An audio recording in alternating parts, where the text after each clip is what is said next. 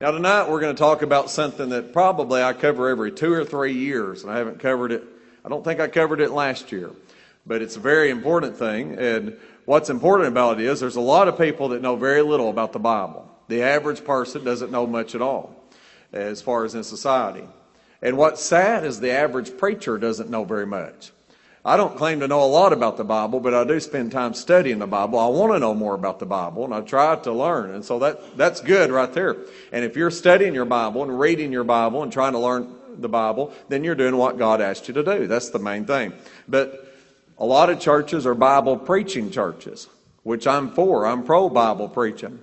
And we do a lot of Bible preaching. But a lot of these churches that are Bible preaching don't have any Bible teaching whatsoever.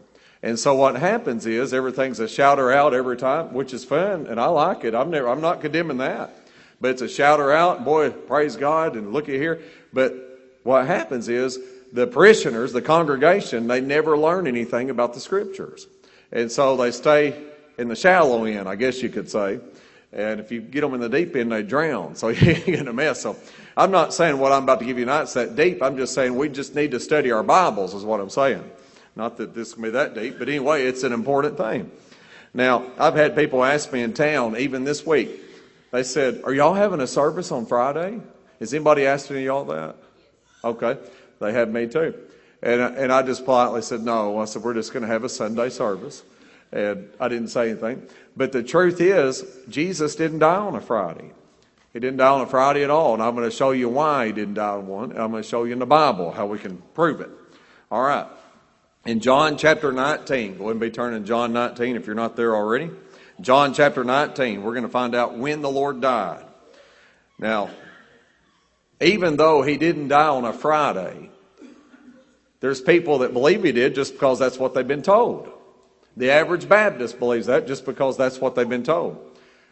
Thank God people are still picking a day and saying, we're going to remember the Lord's death. So see, when I say that he didn't die on a Friday, I'm not coming down hard on people that say that he did. I'm glad that somebody's recognizing that our Savior died for us. So see, that's still a good thing. But to be biblically correct and get our Bible right, we got to see when he died. And so Easter's coming up Sunday, and so this will be a good night to talk about it. All right, John chapter number 19. And here's the Lord, and he's on the cross. And the Bible says in verse 30, it says, when Jesus therefore had received the vinegar, he said, it is finished. And he bowed his head and gave up the ghost. You say, what's that? The spirit inside of him left. It departed is what that means. He gave up the ghost. He died. Many times in the Bible, you'll read that same phrase about different people. I think Abraham gave up the ghost. And some of the others in the Old Testament patriarchs, you'll read where it says they gave up the ghost, simply meaning that they died. And that's what it's saying there. That's the Lord on the cross. And he said his final words. When he did, he bowed his head, gave up the ghost. That was the end of it. Then all he had was a body there. His spirit was gone. So his body's still on the cross. But notice in verse 31, the Jews, therefore, because it was the preparation that the body should not remain upon the cross on the Sabbath day. For that Sabbath day was an high day. Besought Pilate that their legs might be broken, that they might be taken away. So under the Jewish law, people couldn't hang on a cross on the Sabbath day because that's a holy day, so they had to take them down. But the Bible clearly says in parentheses, letting you know something about that Sabbath day, it's telling you that Sabbath day was not a normal Sabbath day. It was a special Sabbath day. And it says for that Sabbath day was an high day, unlike the regular Sabbath day. A regular Sabbath day would have been on Saturday coming up.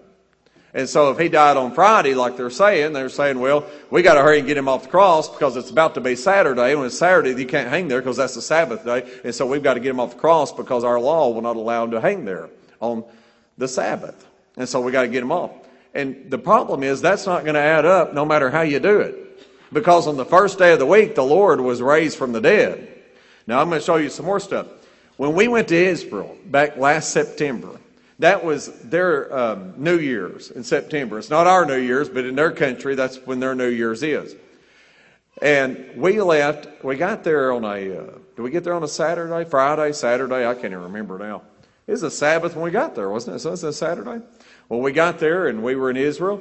And we did this and did that. We went here and went there, and boy, they took us to eat here and took us to eat there. And there's a gift shop over here and one over there. And boy, we'd go in and browse. And anyway, and Farron Jr. would buy something. And we'd all watch him, and anyway, and we all bought stuff, just teasing. But anyway, we'd go in those gift shops and see all these different things. And it was really neat. And our tour guide, or Brother Chris Morales, or the missionary, he told us this. He said, it was about Wednesday. And he said, if y'all are going to buy anything, you better start buying it. He said, because tomorrow is Thursday, and at 6 o'clock on Thursday evening, everything's shutting down because there's a special Sabbath for the new year. And see, during the Sabbath day, on Saturday, everything's closed in Israel. Just like it used to be on Sunday in America. How many of y'all remember that when you couldn't even buy gas? I don't remember it, but I know it is because you've told me. But anyway, I don't miss it by much. But anyway, you couldn't buy groceries, you couldn't buy gas, you couldn't buy anything. People shut down. The whole town's shut down. All of them shut down on Sundays, just the way it was. Because people recognized that day was a holy day, it was God's day. And that's the way it was.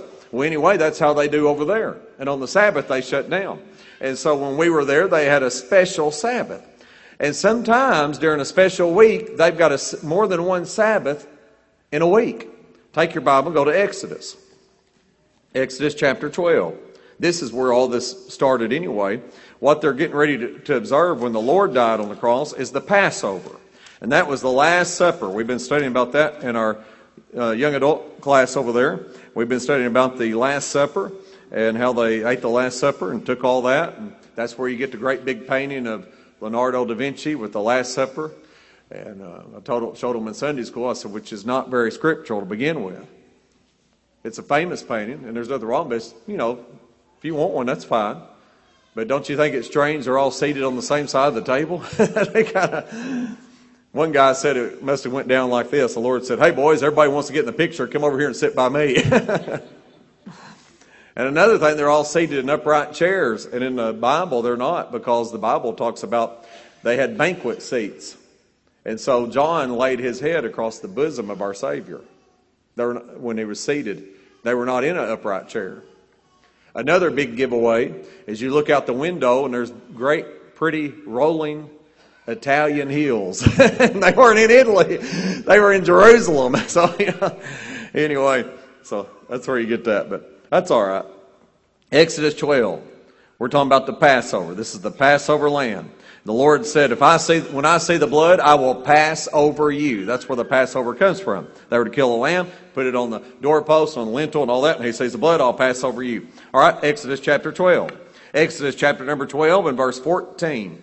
And this day shall be unto you a memorial, and ye shall keep it a feast to the Lord throughout your generations. Ye shall keep it a feast by an ordinance forever.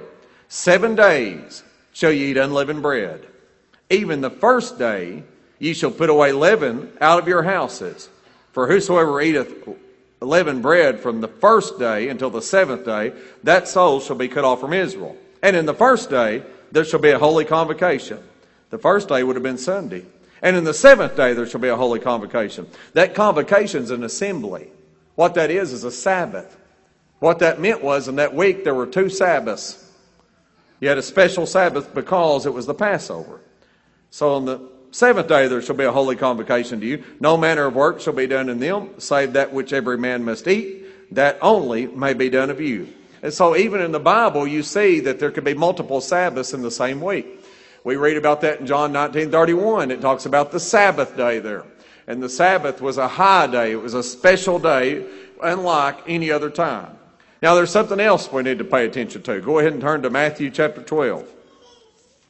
We need to understand how long the Lord was in the grave, because that messes Friday all up. Matthew chapter 12. Matthew 12. And the only way we can teach anything or understand anything is go by the Bible. That's the only book we have to go by. It's the only book God ever wrote. And in the Bible, He tells us everything that we need to know. All right, Matthew chapter number 12. Matthew chapter number 12. And the Lord's talking to these folks. And look in verse 40. For as Jonas, in the Old Testament his name would have been Jonah, same person.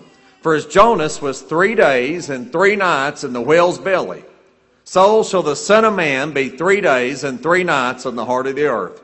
You know what that just told you? That told you back there in the book of Jonah, he was 3 days and 3 nights in the belly of the whale. You know what else it just told you? It told you that Jonah was a picture of the death, burial, and resurrection of Christ. That's why Jonah was like it was. It pictured the death, burial, and resurrection of Christ. Well, if it did, he said Jonah was in the belly of the whale. By the way, it also tells you as a whale. These people say, well, there's no way it was a whale. Jesus said it was a whale, so I believe it was a whale, just like he said. And you say, well, I don't know if it was or not. He's the one that prepared it. The Bible says God prepared a great fish. I guess he knows what he prepared or didn't prepare, surely, doesn't he? And he said it's a whale, so I'm going with him. Well, he said back there at Jonah, he said when he went inside that whale, he was in there for 3 days and 3 nights. And he said, that's a picture of me, the Son of God, him, dying on the cross at Calvary. And he said, when I die, he said, the Son of Man shall be 3 days and 3 nights in the heart of the earth. Now, that's where Abraham's bosom was. And that's where hell was and all that stuff during that time. And hell's still there, but Abraham's bosom's gone. And anyway, that's the Lord took captivity captive. We've studied that at a different time. That has nothing to do with tonight, but that's where the Lord went. For 3 days and 3 nights, his body was placed in a tomb, and his soul and spirit went down there, and he preached unto the saints in prison and all that kind of stuff the Bible says, which is a whole other thing we won't get into tonight. And so the main thing you need to know, he was not buried for 3 days. He was buried for 3 days and 3 nights. According to that. Everybody agree with that? That's what it says right there. 3 days and 3 nights in the heart of the earth. And so in order to figure out how long the Lord was in the grave, you've got to add up 3 days and 3 nights in order to get it. Now, something else we need to know. We need to know what the Hebrew day was like. A Hebrew day is different than our day. Take your Bible and go back to Genesis chapter 1. Genesis chapter 1. All right, Genesis chapter 1. And this is the Lord during the creation. And I'll show you the first day that ever existed. It's in Genesis chapter 1. A day is a period of time. And it measures out at 24 hours. And I believe that creation happened in 6 literal days. Or 6 24-hour periods, which means the same thing. All right, Genesis chapter 1. Genesis chapter 1, verse 5. And God called the light day, and the darkness he called night. Now pay close attention right here. And the evening and the morning were the first day. Isn't that backwards from the way we would have it? We would say in the morning and in the evening, because we're Gentiles and we're not Jews and we don't live over there, and it's just different. But for the Jewish nation, their day actually started with the evening, and the morning came next. And the next evening started another day. And so when it says evening, the evening was at 6 o'clock p.m. 6 o'clock p.m. And it went from 6 o'clock p.m. to 6 o'clock p.m. the next day, the evening and the morning. And it switched over 12-hour periods. The evening lasted for 12 hours. The day lasted for 12 hours. At the end of the day, it was at 6 p.m. the next day, which started the next evening. And that was a day. An evening and a morning were a complete day. 12 and 12. That's how it worked, 24 hours. Now, when did the Lord die? I'm glad the Bible records when he died. Go ahead and turn to Matthew chapter 27. Matthew 27. And we'll see when he died. Matthew 27. All right. Matthew chapter 27.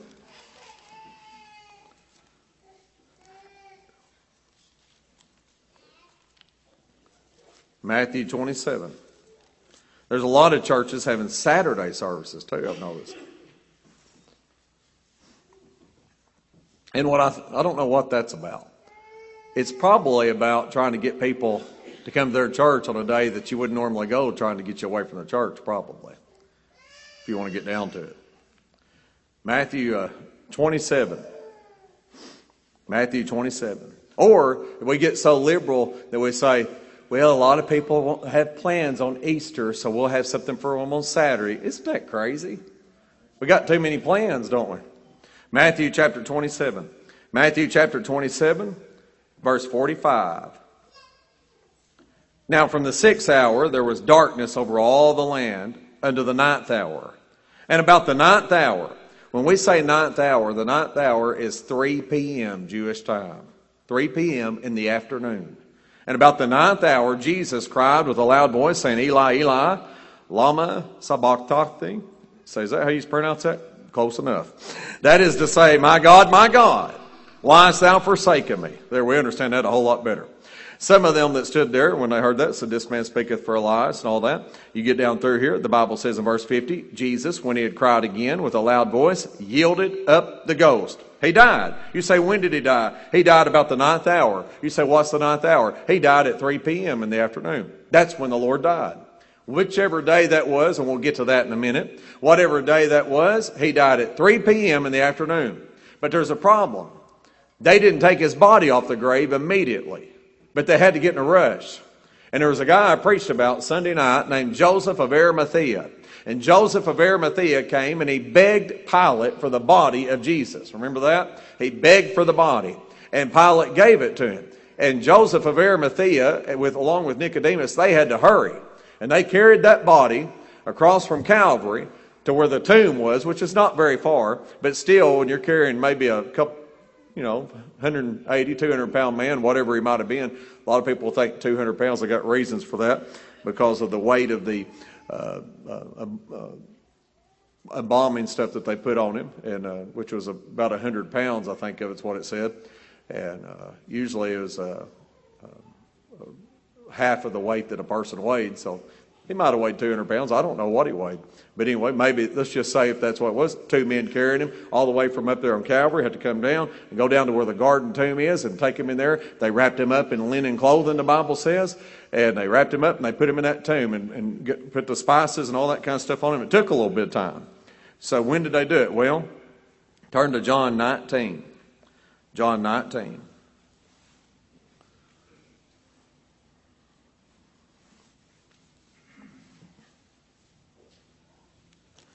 Yeah, that wasn't really the verse I was looking for, but that's all right.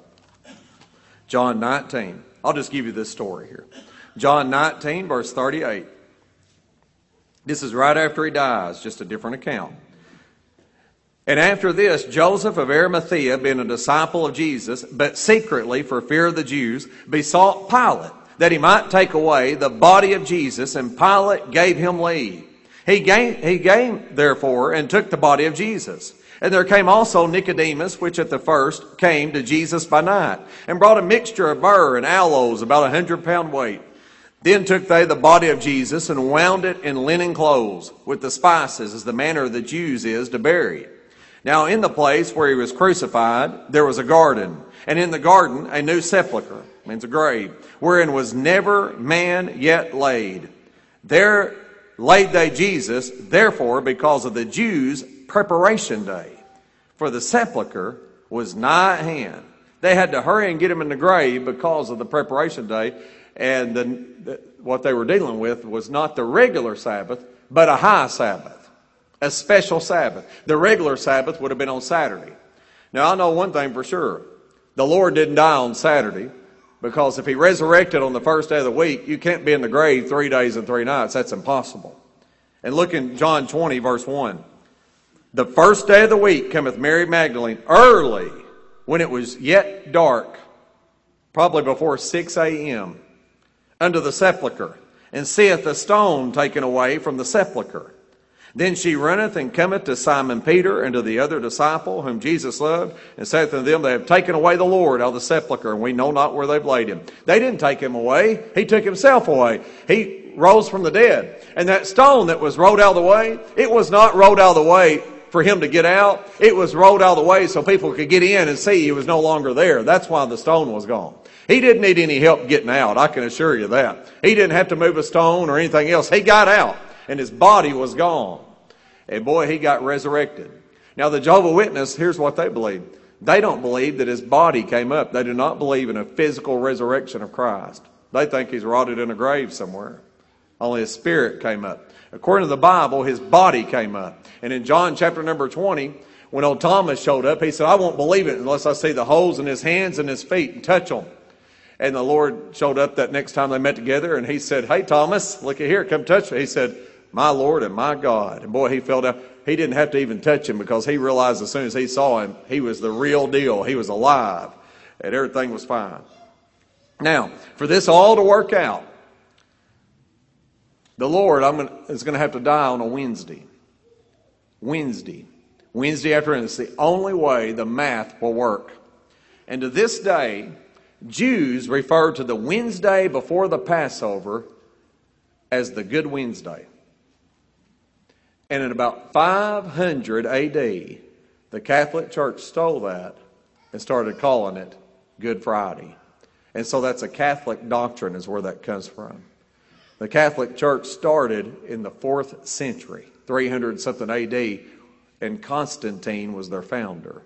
And that's where they got their start. And anybody that tells you they started before that doesn't know what they're talking about. That's where they got going. And a lot of the different traditions that you see today are from Catholicism. That's where they come from. And this is one of them. And so they referred to it as a good day, the Jews did. So the Catholics said, we'll make this Good Friday. Since they called that special day a good day, we'll call this Good Friday. And so what they did is they stole the Jews' day. They took it and stole it and made it their own, but they got the wrong day. Now, by 6 p.m., he was in the tomb. If he died at 3 o'clock on Wednesday in the afternoon, at 6 p.m. began Thursday evening. And then, after the next day was Thursday morning. One day and one night.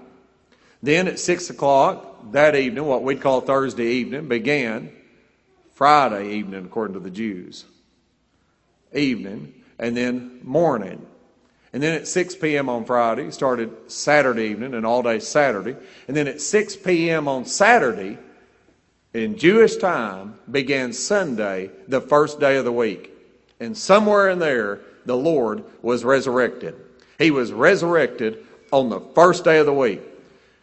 3 days, 3 nights, just like it said. You say, well, he died on Friday. Show me how to do the math. We know that he was resurrected on the first day of the week. Early in the morning when they came, he was already gone. Show me how that works out with your calculator. I'd like to see it. It's impossible. There's no way around it. There's no possibility whatsoever. To believe that, you just got to have blind faith and say, well, I guess that guy's right. Let me tell you something. I'm going to take this over that guy. I'm going to take my Bible. I believe the Bible is the Word of God. Now, I don't hate everybody that says that he died on Friday. I've got friends in town, they think he died on Friday. You say, what about them? Do you think they're saved? That has nothing to do with whether they're saved or not. If they trust the Lord as their Savior, they're saved just like we are. They're going to heaven too, and they could be a different religion or whatever. We don't think only Baptists are going to heaven. We don't even think they're all going. We think you got to be saved to go.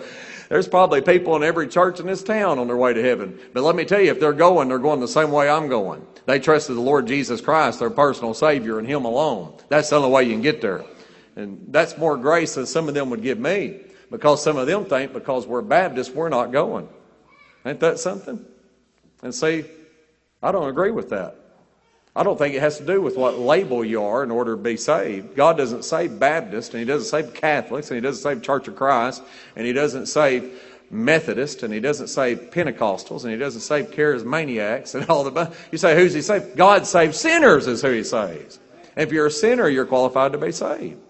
And so there's people that's saved all around. That's trusted Christ their Savior. We may disagree doctrinally, may disagree on some things. Maybe we can even fellowship together.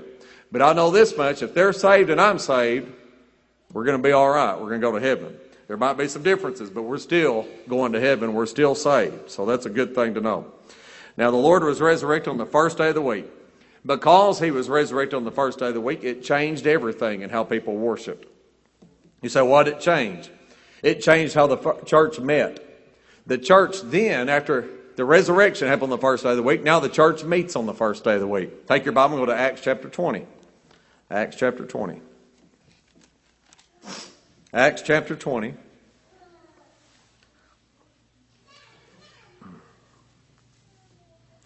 And in Acts chapter 20,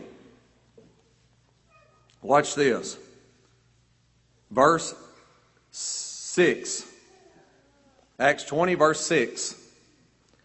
And we sailed away from Philippi after the days of unleavened bread, and came unto them to Troas in 5 days, where we abode 7 days. And watch this closely. And upon the first day of the week, somebody tell me which day is the first day of the week. Then Sunday's not the weekend. It's the week beginning, right? Why don't we call it the weekend then? It's the first day. It's not the end. Saturday's the end. And upon the first day of the week, when the disciples came together to break bread, Paul preached unto them, ready to depart on the morrow, and continued his speech until midnight. Now notice, on the first day of the week, when the disciples came together to break bread. And what that was eating a meal together. It has nothing to do with the Lord's Supper. And I can show you other verses in Acts 2 and stuff to show that, where they ate their meat in the same context with singleness and gladness of heart and that sort of thing. If you make it the Lord's Supper, you've got it where you got to have the Lord's Supper every Sunday. And you don't have to take the Lord's Supper every Sunday. As a matter of fact, the Bible doesn't tell you how often to take it. It just says, as often as you do it in remembrance of Him. That's how we do it. But anyway, in this passage here, we find that the church met together on the first day of the week. So that's important. You know what Sunday is? Sunday's God's day. That belongs to Him. It doesn't belong to the ball team. It doesn't belong to the school. It doesn't belong to the work. Now you say, well, I get called in every now and then. I know that, and I'm not mad at you if you do. If you had to work every Sunday, it'd be a time, say, I might try to find something else. But that happens to anybody. I understand that. And I don't think God's mad at you over that. I'm just saying, you know what I mean. Sunday's His day. And then you go down and they say, well, it's the lake day, and it's the golf day, and it's the shopping day, and No, it's God's day is what it is. You say, which Sunday is God's day? Every one of them. 52 of them a year. They belong to the Lord. We're supposed to give them to Him. And so Sunday's God's day. God gives us 6 days in a week to do what we want to do. And He said, one day's mine. We meet on Wednesday nights at our church. You say, is there anything wrong with that? Nothing wrong with it at all. I can show you in the Bible many times where they met every day. They spent time together worshiping the Lord. I think Wednesday's a good thing. Now, there's not a commandment to meet on Wednesday as far as a scriptural commandment. We ought to meet whenever the church decides to meet. And most churches have a midweek service, which is a good thing because it kind of keeps us charged up so we can make it all the way through the week till the next Sunday. And it's a good thing. You can't have too much church. It's a wonderful thing. But Sunday, now that's God's day. That's the day of the Lord right there. And so we ought to give it to Him. We ought to get up, try to do our best to get out of bed, come to church, put a smile on our face, and be ready to worship our Savior. Because it's His day. He's been good to us. Not only that, we find they had preaching. When the disciples, upon the first day of the week, when the disciples came together to break bread, Paul preached unto them, ready to depart on the morrow, and continued his speech until midnight. He's one of those long-winded preachers. He preached by the calendar instead of the clock. He's one of those, But anyway, we ought to have preaching then when we meet together. That's pretty plain. And so we made your own preaching. You may not have the best preacher, but you got a preacher that likes it as much as any other preacher. But still, we're to have preaching. That's what the Bible tells us to have. We have singing and all these other things, and we love singing. And singing is a time of worshiping our God, and that's what we're supposed to do. But that singing ought to get us ready and get us ramped up from a message from the Bible. For the preaching is the main attraction. We need more preaching is what we need. Preaching gets the job done. By the foolishness of preaching, He saved them which believe, it says. The preaching of the cross is to them that perish foolishness. But unto us which are saved is the power of God. Saved people like preaching. So we're to have preaching. Now I'm going to get you where it hurts now. Take your Bible and turn to 1 Corinthians 16. You say, uh-oh. So what are you going to give us here? Well, the church is commanded to take up the offering on the first day of the week. Now, some of you thought we just passed the offering just because, they're just taking up money. And that preacher wants to get as much as he can get. The preacher don't even know who gives what. We're not one of those kind of churches. Did you know there's churches around this area, the preacher owns the church building? That ain't the way it is here. And it ain't never going to be that way. You say, why? It's not my church, it's the Lord's church. There's a difference right there. I know of a church where they got mad at the preacher, and he owned the church building, and some of them didn't even know it, and they voted to fire the preacher. He said, that's fine, but he said, you need to find you somewhere to meet come Sunday. They said, what? That's so against the Bible, it's not even funny. That's unreal, ain't it? That's not the way it is. You say, who owns this building? Mainly the bank. Amen. Oh, yeah. The Lord paid off anytime he gets ready. Don't even sweat over it. All right, 1 Corinthians 16. 1 Corinthians 16, verse 1. Now concerning the collection for the saints, as I have given order to the churches of Galatia, even so do ye, upon the first day of the week. What's the first day of the week? Sunday. Let every one, that's everybody in the house, of you lay by him in store as God hath prospered him, that there be no gatherings when I come. You know what the Bible says? It's scriptural to take up the offering on the first day of the week. I know churches that take up offerings on Wednesday nights. You say, is that wrong? No, it's not wrong. Just like it's not wrong to meet on Wednesday night. But we're commanded to take it up on Sunday. And churches that take it, that's all right too. A lot of times when we have revival meetings, we'll take up a special, it's not any different taking up on Wednesday night. We might take up a love offering or something for the evangelists that come. We normally do. It's good. And I do that for more than one reason. Number one, it's good to take care of a man of God that comes. God always blesses a church that takes care of his men. Number two, it's good for everybody to have an opportunity to be part of blessing that man. I believe God blesses each of us. And so every time, I give every time personally. I don't ask you to do something that I don't do. Every time I give personally because I want to. I think God blesses you for that kind of thing. And he always will. You can never outgive God. That's impossible. That's impossible. And so I'm not preaching on giving tonight. I'm just saying, why do we take up an offering? Because we're told to. The Bible tells us to. And it's a scriptural practice.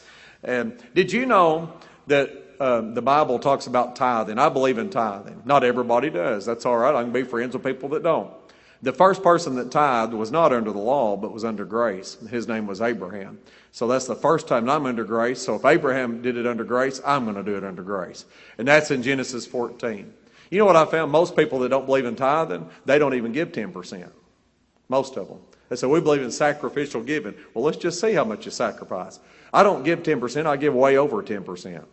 And so that's an offer. I just give more. And next year, I hope I can give more than that. See, I want to give what I can. You say, well, I don't want to give. You don't got to give. It's up to you. That's between you and the Lord. But anyway, that's just the way it is.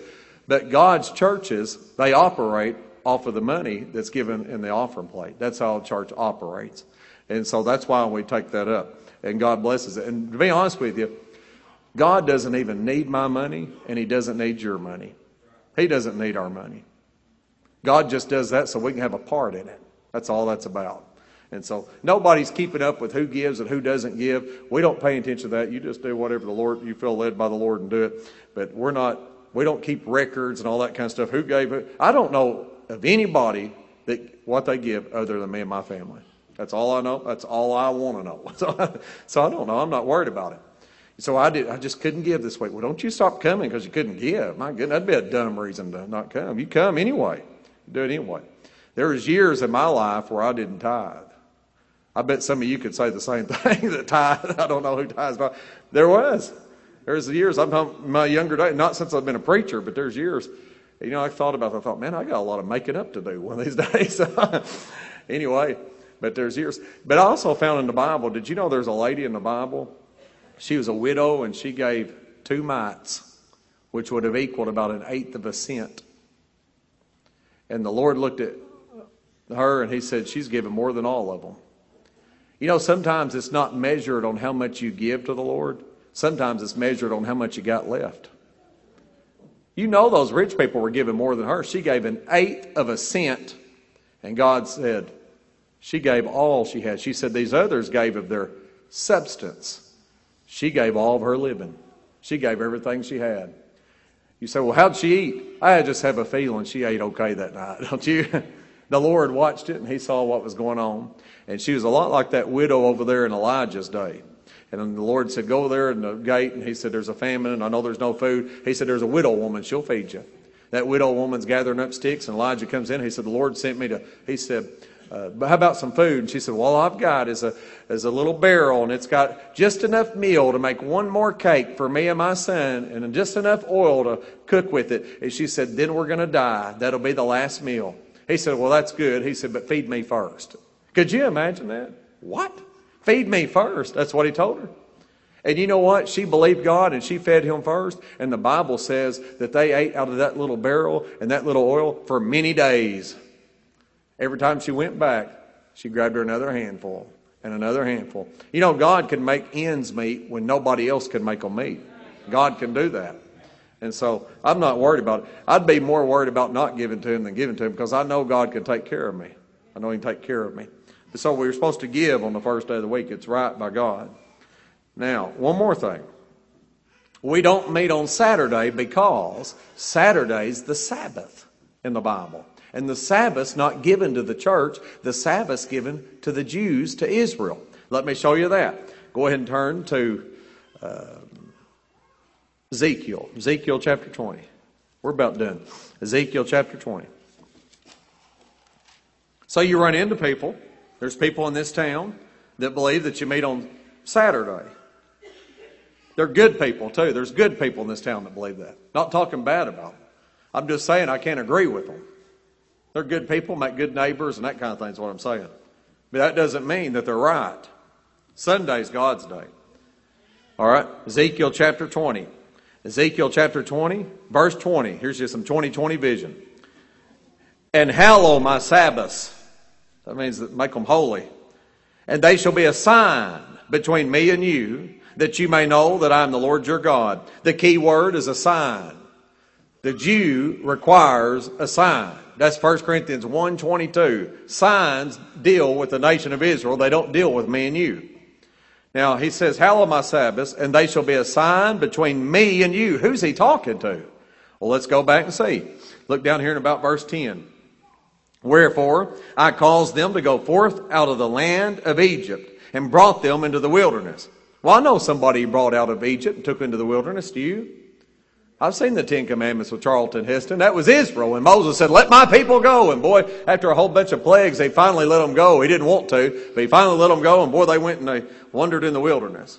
Verse 11, and I gave them my statutes and showed them my judgments, which if a man do, he shall even live in them. Moreover, also I gave them my Sabbaths to be a sign between me and them, that they might know that I am the Lord that sanctify them. But the house of Israel rebelled against me in the wilderness. Who's he talking to? He's talking about the house of Israel. That's a nation. He made a Sabbath with them, made it holy, and put a sign between him and them on the Sabbath. And they wouldn't keep it, and they did wrong, and they polluted his Sabbaths in verse 16, and they served false gods and idols and that sort of thing. And he told these people, he said, don't you walk after the statutes of your fathers in verse 18. Don't you observe judgments, nor defile yourselves with their idols. He said, verse 19, I am the Lord your God. Walk in my statutes and keep my judgments and do them and hallow my Sabbaths. And they shall be a sign between me and you. He said, you nation of Israel, your forefathers, they didn't keep the deal. They didn't keep the promise. But he said, you that have come down from them, keep my Sabbaths. Well, listen, God's not dealing with Israel now. He's dealing with the church. And that's the first day of the week that we meet. That belongs to us. That's our day. And so every local church ought to meet on Sunday. Every day of the year is when we should meet. And so I put a lot in there with that, but I wanted to show you the Lord probably died on Wednesday afternoon. And he was resurrected on the first day after 3 days and 3 nights. And then I also want to show you that because he died, the law has been fulfilled, and now the Sabbath is Sunday. And we meet on Sunday. And we preach on Sunday. We take an offering on Sunday, because Saturday was Israel's day, and we're not Israel. All right, we got to stop. Any questions or comments? Yes, sir.